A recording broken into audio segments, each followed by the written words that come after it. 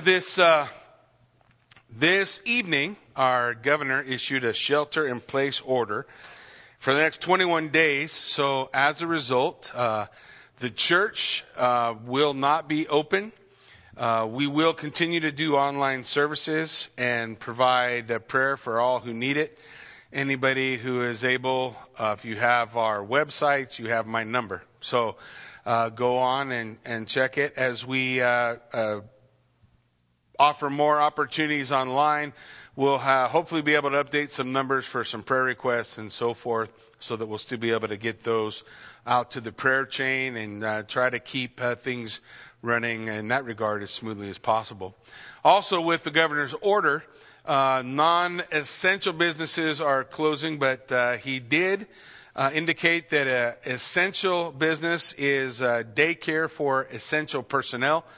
So next Monday, our daycare will be open for essential personnel. If that's you or you know somebody who needs that service, have them call to the daycare office, and we'll see if we'll be able to help them out. So hopefully we'll be able to be helpful for our community during this time. So if you have your Bibles with you, I want to encourage you to open up the book of Jeremiah. I always think it's fascinating as we study the Word of God, how often, it doesn't matter where we are. We're in 2 Timothy on Sunday mornings. We're in Jeremiah on Wednesday evenings. And it doesn't matter where we are or what we're doing. It seems like God has a word to share to us through His living and powerful Word to encourage us for our time and our day. So it's my prayer that we'll find that encouragement for us in, of all places, Jeremiah, the book of the weeping prophet. Now, we've been following an outline, working our way through Jeremiah, set on several distinct thoughts, mostly drawn from David Hawking. The call of Jeremiah in chapter 1, we saw that God distinctly called Jeremiah to the office of prophet. And then next we see in the next chapter 2 to 25, the consequence of judgment, God's judgment on Judah and Jerusalem. This is a book detailing the exile, the fact that the children of Israel are going to go outside of the land, which was their promise through Yahweh to them, that they would have this, would be their part in what they had from the Lord. And so he's laying out for them, here's the consequences of your unfaithfulness to God, this covenant that has been broken. So he talked about the extent of their iniquities, the effect of a false religious system. He's talked about the exhortation to obedience. We need to obey. What was the importance of the covenant? The if-then covenant that God had given to the children of Israel. He also laid out for them an instruction on the captivity. And every time God talks about exile, every time God talks about judgment, he also talks about the return. He also talks about redemption, if we'll hear what God has for us. Last week we saw the illustration of the girdle. And this week we're going to see the intercession of Jeremiah. And this is again the next part of Jeremiah, where Jeremiah is praying for the people. And God's going to say, Jeremiah, stop praying. So let's take a look at what the Lord has for us tonight. In Jeremiah 14, beginning at verse 1, it says, the word of the Lord that came to Jeremiah concerning the drought. Judah mourns, and her gates languish. Her people lament on the ground, and the cry of Jerusalem goes up. Her nobles send their servants for water. They come to the cisterns, but they find no water. They return with their vessels empty. They are ashamed and confounded and cover their heads. Because of the ground that is dismayed, since there is no rain on the land, the farmers are ashamed. They cover their heads. Even the doe in the field forsakes her newborn fawn because there is no grass. The wild donkeys stand on the bare heights. They pant for air like jackals, and their eyes fail because there is no vegetation. He begins with this idea of the perils of the drought, which was always the beginning sign to the children of Israel that they were in a place of judgment. Amos would declare to the people that there would come a drought upon the land, which was a drought of the word of God. People turning their hearts and minds away from what God's word was instructing them in, turning their hearts off toward the Lord. And the result of that would be a spiritual drought. Here we see a physical drought. Their cries are not being heard. They are covering their heads, which is a sign of confusion in their day. We don't know what to do. What's going on? Isn't that what it feels like every time we turn on the news now? Or if you go on to Facebook, if you're confused by what's going on in the world in the last 15 minutes, just wait 15 more minutes and something's going to change. A new development's going to come out, or a new part of some tragedy that we see. And so they covered their heads in confusion. They sent their servants for water, and it's an interesting Hebrew word. That word for servants is the word little ones. It's not the normal word for servant. It's a word for little ones. The idea is they're sending their children, go get some water. And the children are running out to gather water, but they can find no water. There's no water in the cisterns. They come back with empty pots. They don't have anything to fill the pots with. The clouds aren't bringing any rain. The ground is dismayed. That means the ground is cracked. It's stressed. In fact, we see that animals don't have any grass to eat. The wild animals sense no rain coming, even though they pant at the air. And here's what we need to understand. Our sin affects our world. The sin that we walk in, the sin that we allow around us, the things that we tolerate and encourage in our world, they have a lasting and real physical effect. The sin of Judah did not only affect Judah, it did not only affect parents, it affected children. It didn't only affect children, it affected livestock, it affected wild animals, it affected vegetation. The sin had affected the world around them. This is not a new concept. In Romans chapter 8, Paul, talking about creation, he says this, "For the creation waits with eager longing for the revealing of the sons of God." Creation is waiting with eager longing for the day when the sons of God, the children of God, will be redeemed, when actual redemption will take place. Why? The scripture goes on to tell us, "For the creation was subjected to futility, not willingly, but because of him who subjected it in hope." The futility is a subjection to creation in hope. A hope that there is a day of redemption. That there is a day of restoration. Even today, as we hear for 21 days, we're going to be sheltering in place. I'm already looking forward to day 22. The same thing is true when we look at the effect of sin on the world. The scripture told us in Genesis, when Cain slew his brother Abel, God said to Cain, "Where's your brother?" Cain said, "Oh, am I my brother's keeper?" And the Lord said, "Your brother's blood cries out to me from the ground." The earth is crying out about innocent blood shed here. Creation has been subjected to the fall of man and to our continuous sin. He goes on in verse 21 of Romans 8 that the creation itself will be set free from its bondage to corruption and obtain the freedom of the glory of the children of God. There is a day. I love the song that talks about this day that's coming, a day of redemption, a day of restoration. And if you carefully listen as we go through the prophets, if you have your ears tuned only to hear the judgment of God, then that's what you'll hear. But if you'll have your ears tuned to hear the mercy of God and the hope of God, that there will be a day when the exile is over. There will be a day when judgment ceases. There will be a day when the wicked are put down and the righteous are lifted up. There will be a day, and this is what creation is groaning for.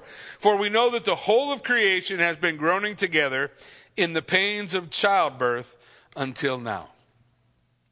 The whole world is affected. And this is what the Lord is telling Jeremiah. Look, here's the sin of the people, their unfaithfulness to the Lord. He's going to lay out some distinct things as he talks about King Manasseh in a few verses. But as we look at some of the issues, he's saying this sin affects us globally. Who would have ever thought in our lifetime we would see an event like we're seeing right now where something is affecting the world globally? There's been minor ripples, little examples of things that could happen, and movies that have talked about this. But here we find ourselves in a day-to-day reality where the things we're dealing with here in Buell, Idaho, they're dealing with in Italy. They're dealing with in China. They're dealing with in England. It's everywhere. The whole earth is groaning. So Jeremiah cries out to the Lord. Jeremiah 14 verse 7 says, though our iniquities testify against us, act, O Lord, for your name's sake. For our backslidings are many. I love this. I love that Jeremiah does this. Daniel does this. Ezekiel does this. And these are prayers for the people, standing in intercession for the people, proclaiming their guilt. So hard for people these days to acknowledge their own responsibility. I'm a guilty man. And here Jeremiah is saying, look, we know our iniquity testifies against us. We see it on the corruption in the world around us. For our backslidings, our turning our back and sliding away from the Lord, we have sinned against you. O you, and here's what he calls the Lord, the hope of Israel. Even in the midst of trial, even in the midst of drought, even in the midst of judgment, Jeremiah sees the Lord as the hope of Israel. I hope you know today that the Lord Jesus Christ is the hope of the United States. He's the hope of all the world. I hope you understand that. He cries out.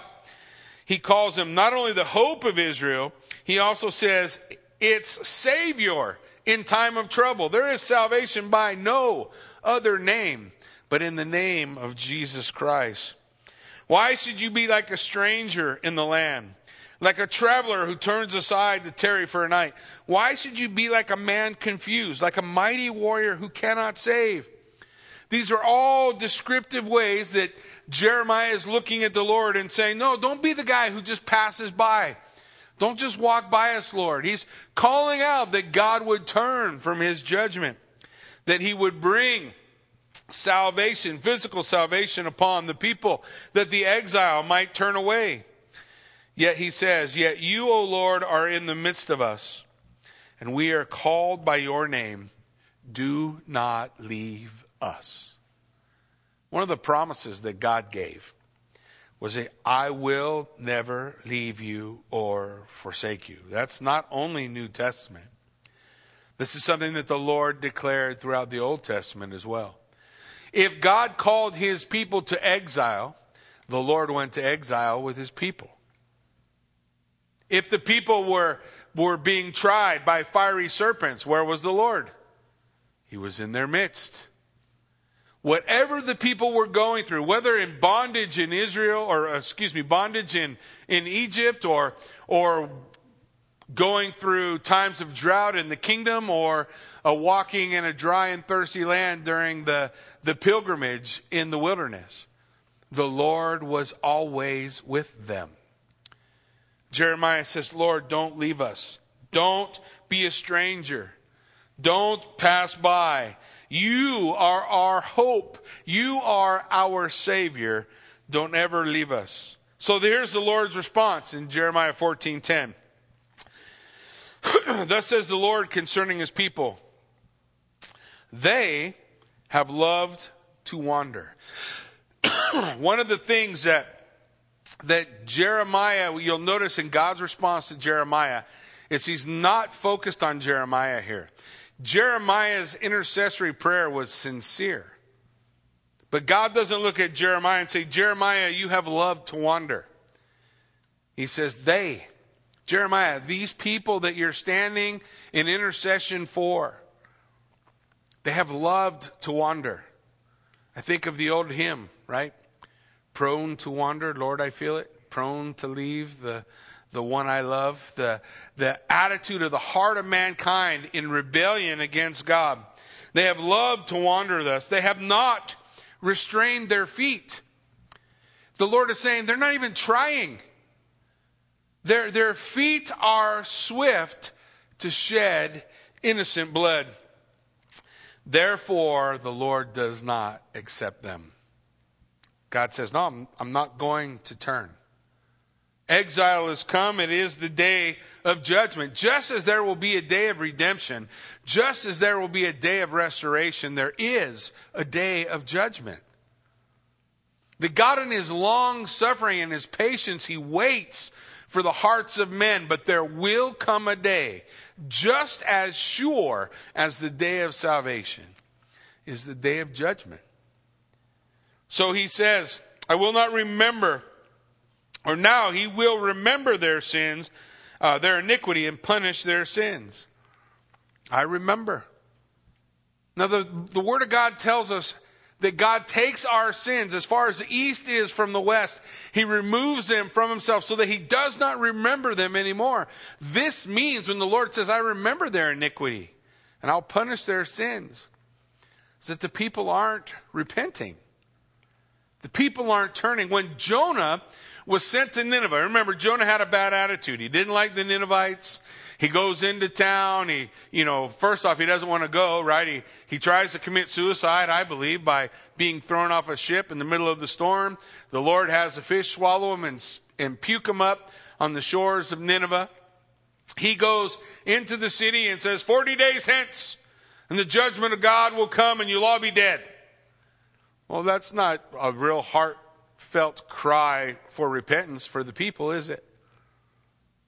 But the king put on sackcloth and ashes and called the people to repentance. And the people followed. And God relented of the judgment that was set in that day.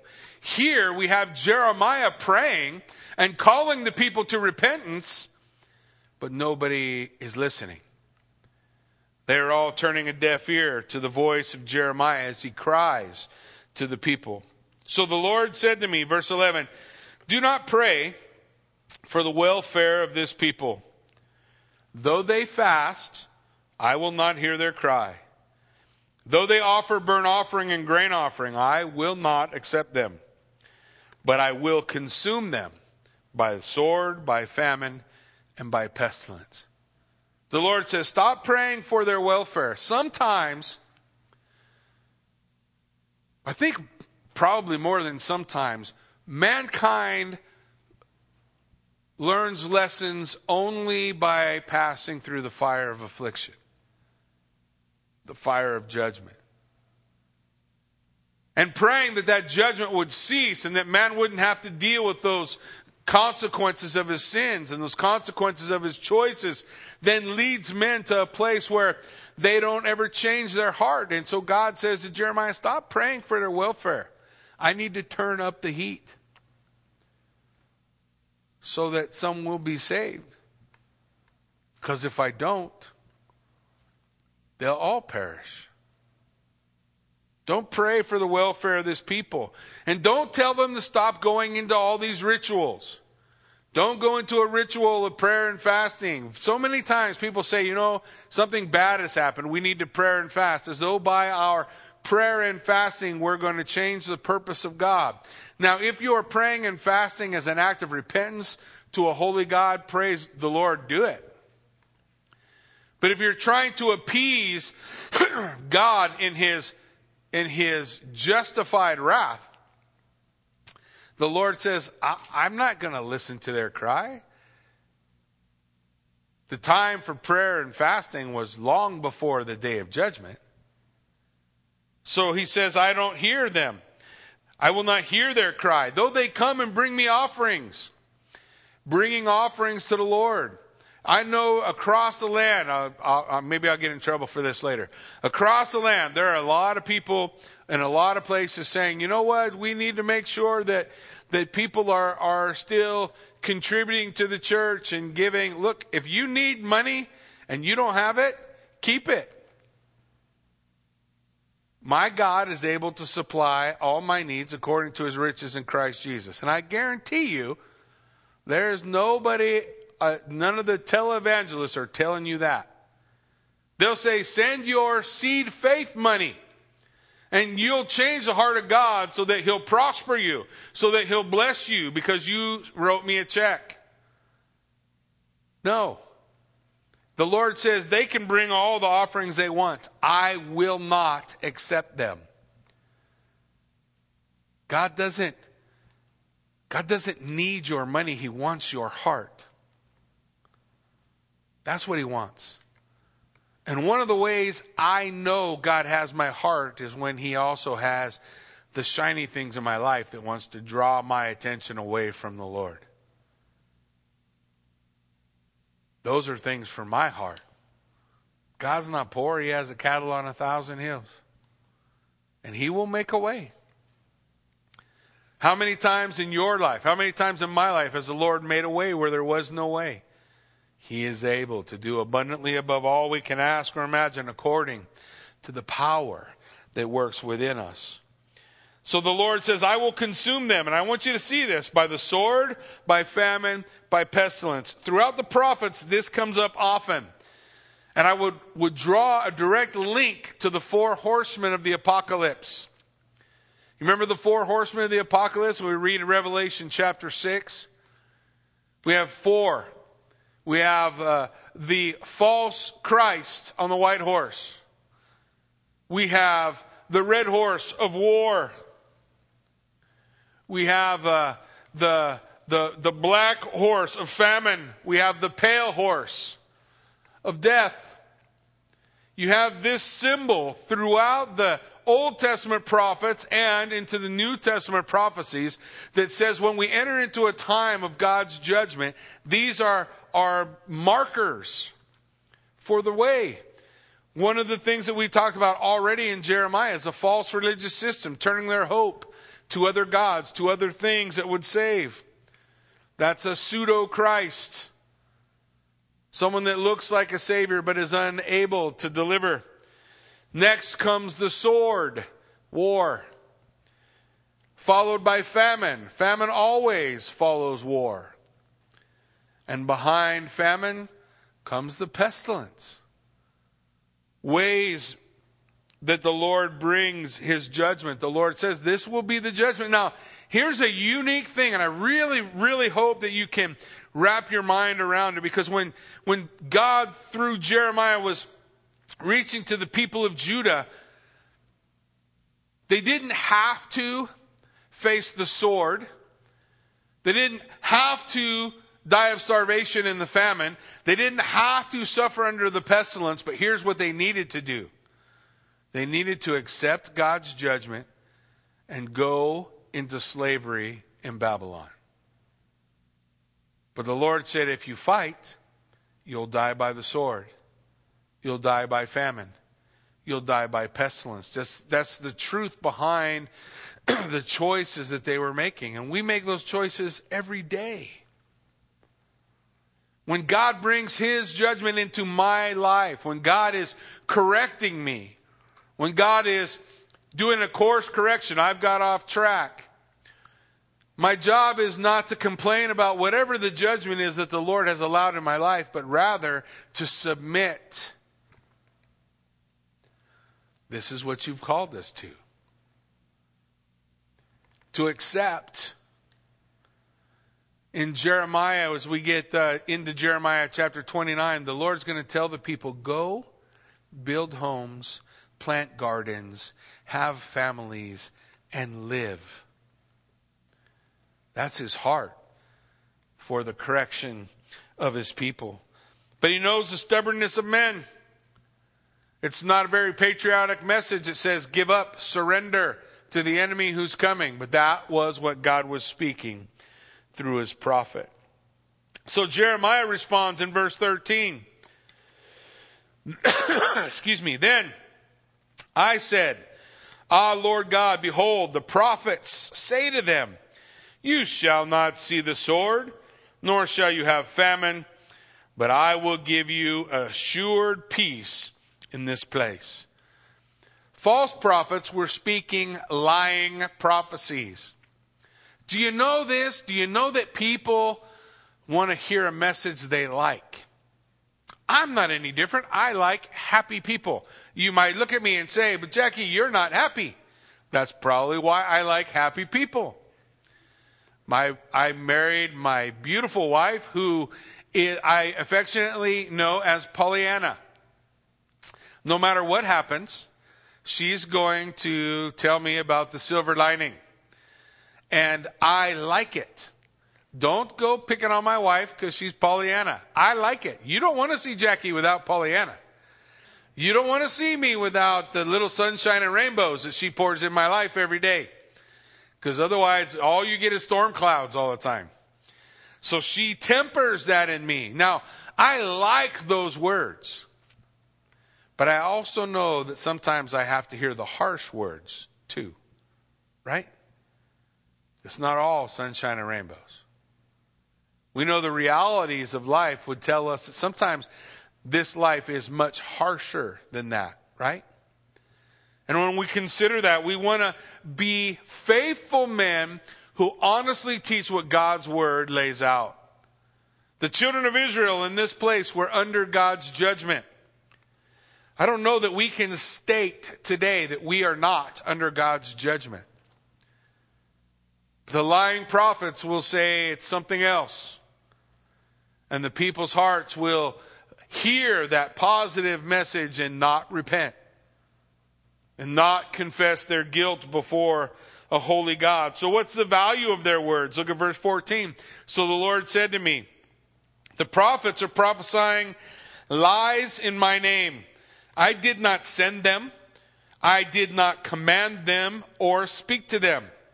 They are prophesying to you a lying vision, worthless divination, and the deceit of their own minds. This is what happens when people assume upon themselves the title of prophet.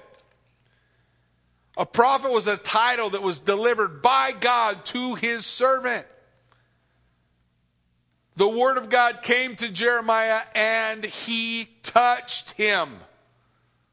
Now, that's not just a thought in his mind like we sometimes think of prophecy today.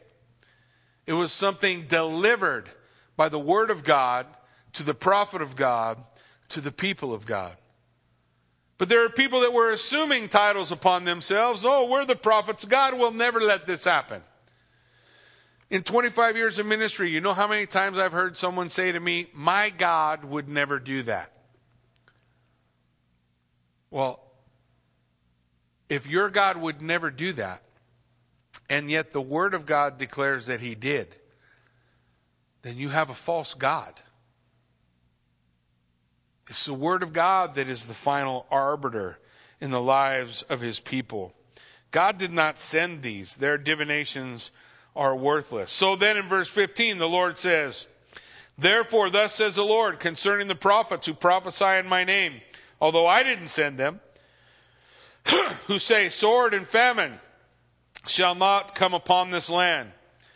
By sword and famine, those prophets will be consumed.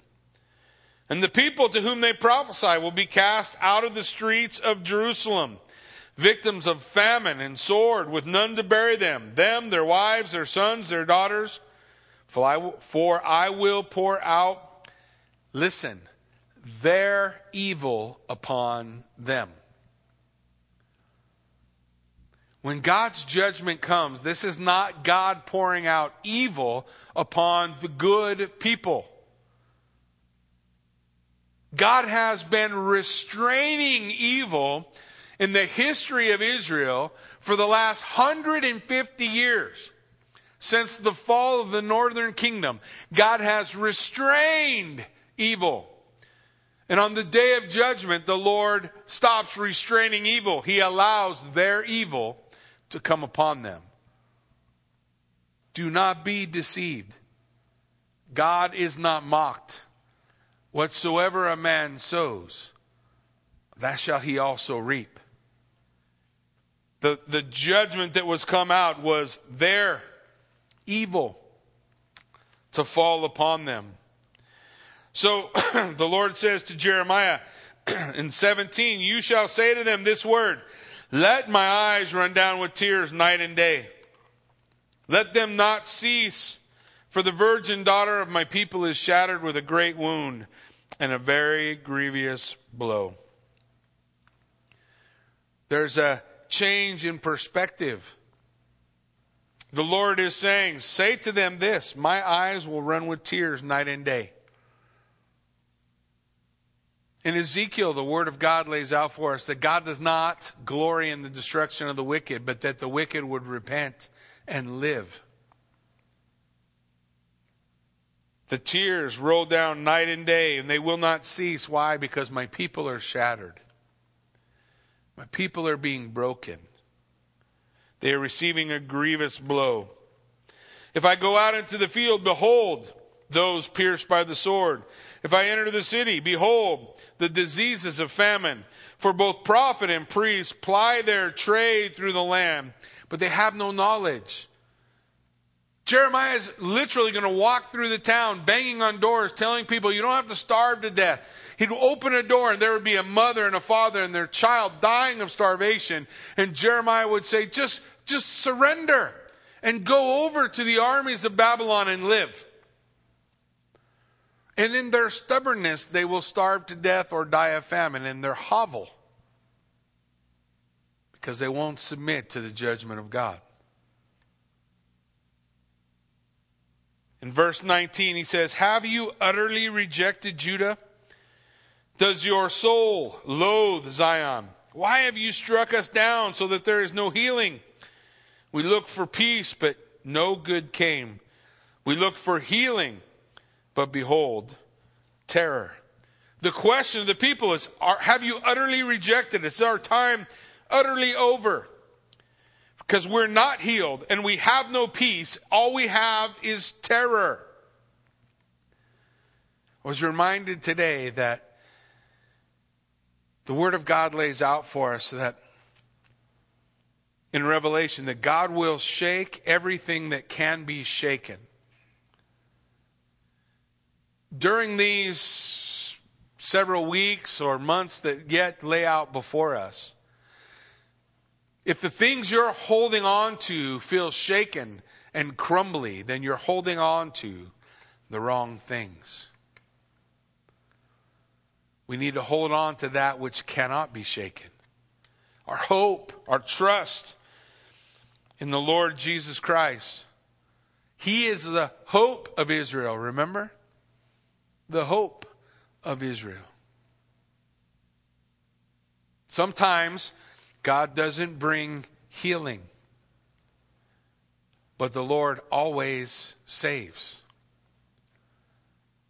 Sometimes the Lord doesn't bring prosperity, but the Lord always saves. God is always working, even when He tells us no. But the purpose of God for His children is to enable and equip His children to arrive home safe. That doesn't mean always to be free of disease. It doesn't mean always to have an abundance. Nor does it mean always to not. The Lord's purposes are His purpose. But He still remains our hope. Because there will be a day when my God and King will throw open His arms and welcome me home. Despite my failures, despite my struggles, there will be a day when He'll look into my eyes. And I hope and pray to hear the phrase, well done, good and faithful servant. And as He wraps His arms around me, He covers me in His righteousness, in His glory. And He introduces me to His Father without spot or wrinkle, perfected in Christ. There will be a day. On this earth I will have tribulation. But the Lord said, be of good cheer, for I have overcome the world. The struggles that we see here. Have you utterly rejected? Listen to verse 20. So Jeremiah says, we acknowledge our wickedness, O Lord, the iniquity of our fathers, for we have sinned against you. So do not spurn us for your name's sake. Do not dishonor your glorious throne. Remember, and do not break your covenant with us. Listen to all the things Jeremiah is saying. Look, we're wretches. We're wicked people. And the only glorious thing he can point to is the glory of God. Don't dishonor your glory, your glorious throne. Don't break your covenant with us. Are there any other gods who can save? Is there any other false god that the nations have that can bring rain? Can the heavens give showers? Are you not he, O Lord our God? We set our hope on you, for you do all these things. I remember, man, it's been a long time. I won't try to say how long ago. A long time ago, in a land far, far away, I had a dear friend who was diagnosed with incurable cancer. And seems like, in my memory, they were given like 2 weeks, something crazy. And I'll never forget the words that they spoke. They said, I want to be a good witness. I want to live out my 2 weeks being a good witness of what it means to trust in the Lord. And they lived better than a year. And they were a good witness for better than a year. God didn't heal. God did save. This friend of mine had their moment with the arms of their Savior wrapped around them and heard whispered into their ears, well done, good and faithful servant. Lord, it's only by your goodness that any of us are saved. It's only by your glory. It's only by your honor. So we appeal to the glory of the Lord. We appeal to the promises of God. We appeal to his greatness because we don't have those things. We tend to be inglorious, promise breakers, and not all that great. But the Lord is all those things that equip us to rise up to him. In chapter 15, verse 1, I'm just going to do a couple more verses. But in chapter 15, verse 1, listen to what the Lord says to Jeremiah. Then the Lord said to me, though Moses and Samuel stood before me, my heart would not turn toward this people. Send them out of my sight and let them go. Even if Moses and Samuel were here, I wouldn't listen to their prayers to stop either. This judgment, it is going to come. It is going to happen. So what will they face? And when they ask you, Jeremiah, when the people ask you, where shall we go? You shall say to them, thus says the Lord, you are for pestilence to pestilence. Those who are for the sword to the sword. Those who are for famine to famine. Those who are for captivity to captivity. There you have this judgment laid out for the people. And I see here this judgment laid out for the people as an opportunity for the people. Judgment will come. Choose. David was given the same opportunity. The Lord said, listen, judgment has got to come. So David, how do you want the judgment to come? By the hands of your enemies? By the hands of your God? David said, I want judgment by the hands of my God, not by the hands of my enemies. The Lord says, if you are for the pestilence, those who are for pestilence, they won't hear the call of the prophet. then to pestilence they will go. Those to the sword they will go. Those to the famine they go. Listen to the hope. Those to the captivity. Remember the word of God to those captives? Go, build, live. Except captivity is my judgment for my people. I will appoint over them 4 kinds of destroyers, declares the Lord. The sword to kill, dogs to tear, birds of the air and beasts of the earth to devour and destroy. Well, Lord, why have you come to this place? Why is this the thing that has come upon the people? We look at Jeremiah 15:4. And I will make them a horror to all the kingdoms of the earth because of what Manasseh, the son of Hezekiah, king of Judah, did. The Lord saying, look, you're going to captivity, and this was settled the day Manasseh took his rule. Manasseh had the longest rule of all the kings. He was the most wicked king. He sacrificed his own children when he built his palace and buried his children into the foundation of the house. He was a wicked, wicked man. And God waited with a patience over Manasseh. And Manasseh, in the end of his life, repents and has a season of grace. But before we would think that this is Manasseh's judgment poured out on all these innocent people, don't forget what Paul wrote to us in Romans chapter 1, verse 28. And since they did not see fit to acknowledge God, God gave them up to a debased mind to do what ought not to be done. They were filled with all manner of unrighteousness, evil, covetousness, malice. They are full of envy, murder, strife, deceit, maliciousness. They are gossips, slanderers, haters of God, insolent, haughty, boastful, inventors of evil, disobedient to parents, foolish, faithless, heartless, ruthless.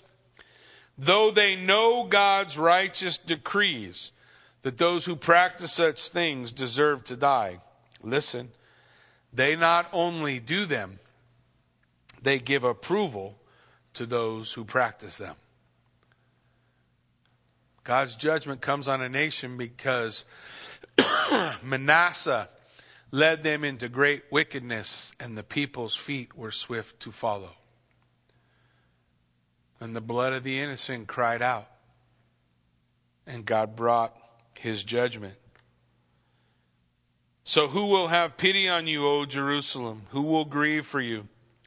Who will turn aside to ask about your welfare? You have rejected me. Listen, you have rejected me. God didn't leave. Who left? It was they who left, declares the Lord. You keep going backward. You turn your back upon the Lord. So I have stretched out my hand against you and destroyed you. Listen, I am weary of relenting. The time of long suffering had passed. The day of judgment had come. So I have winnowed them with a winnowing fork in the gates of the land. I have bereaved them. I have destroyed my people. They did not turn from their ways. Why? They did not turn from their ways. They would not repent. So I have made their widows more in number than the sand of the sea. I have brought against the mothers of young men a destroyer at noonday. I have made anguish and terror fall upon them suddenly. She who bore 7 has grown feeble. She has fainted away. Her son went down while it was yet day. She has been shamed and disgraced, and the rest of them I will give to the sword before their enemies, declares the Lord. The Lord God says he is the defender of the weak. Ezekiel declares that this judgment came upon the people. This judgment came as a shadow of the judgment of Sodom and Gomorrah, which came upon a people who had fullness of time, fullness of food, idleness of time, and they did not care about the poor. But God's word says that we're to care for the poor. God's word declares that we should save the innocent. I don't know what the numbers are in the world, but they would stagger you to consider the blood of the innocent on this earth. It would stagger you. If the only thing we considered in that number were abortions, you'd be over 60 million in our nation, not the world. How many children have we laid in the foundations of our homes? God's judgment is always a call to repentance, a call to confession, an acknowledgement of our sin, and we seek God's mercy and blessing. There will be a day of judgment. I'm not saying today's that day. But if it's not, it certainly is a precursor. Now is the time. Today is the day of salvation. Lift your eyes to heaven. I don't know if the Lord will deliver us from this disease, or He will deliver us through this disease. But I do know this: our God is mighty to save, and He is able to do abundantly above all we can ask or imagine. Amen? Why don't you pray with me? Father God, we thank you for this time we can study this great book, Lord. And I pray, Lord, that our hearts would be rendered before you. For even as Judah and Jerusalem stand guilty, Lord, we stand guilty before you. And Lord, in our guilt, may we echo the prayers of Jeremiah. We have sinned, Lord. We are guilty. And we call upon your name to forgive our sin. Not through some ritualistic idea of appeasement to God, but humbly accepting whatever judgment may come from your hands.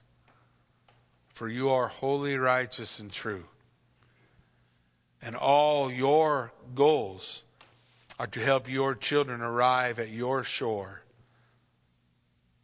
Lord, we know that you are able. We ask wisdom for our world leaders. We pray, God, that you would guide those in the medical field. We pray that you would give the constituents beneath the people providing their orders, doing what they think is right. I pray that you would provide them with wisdom to respond,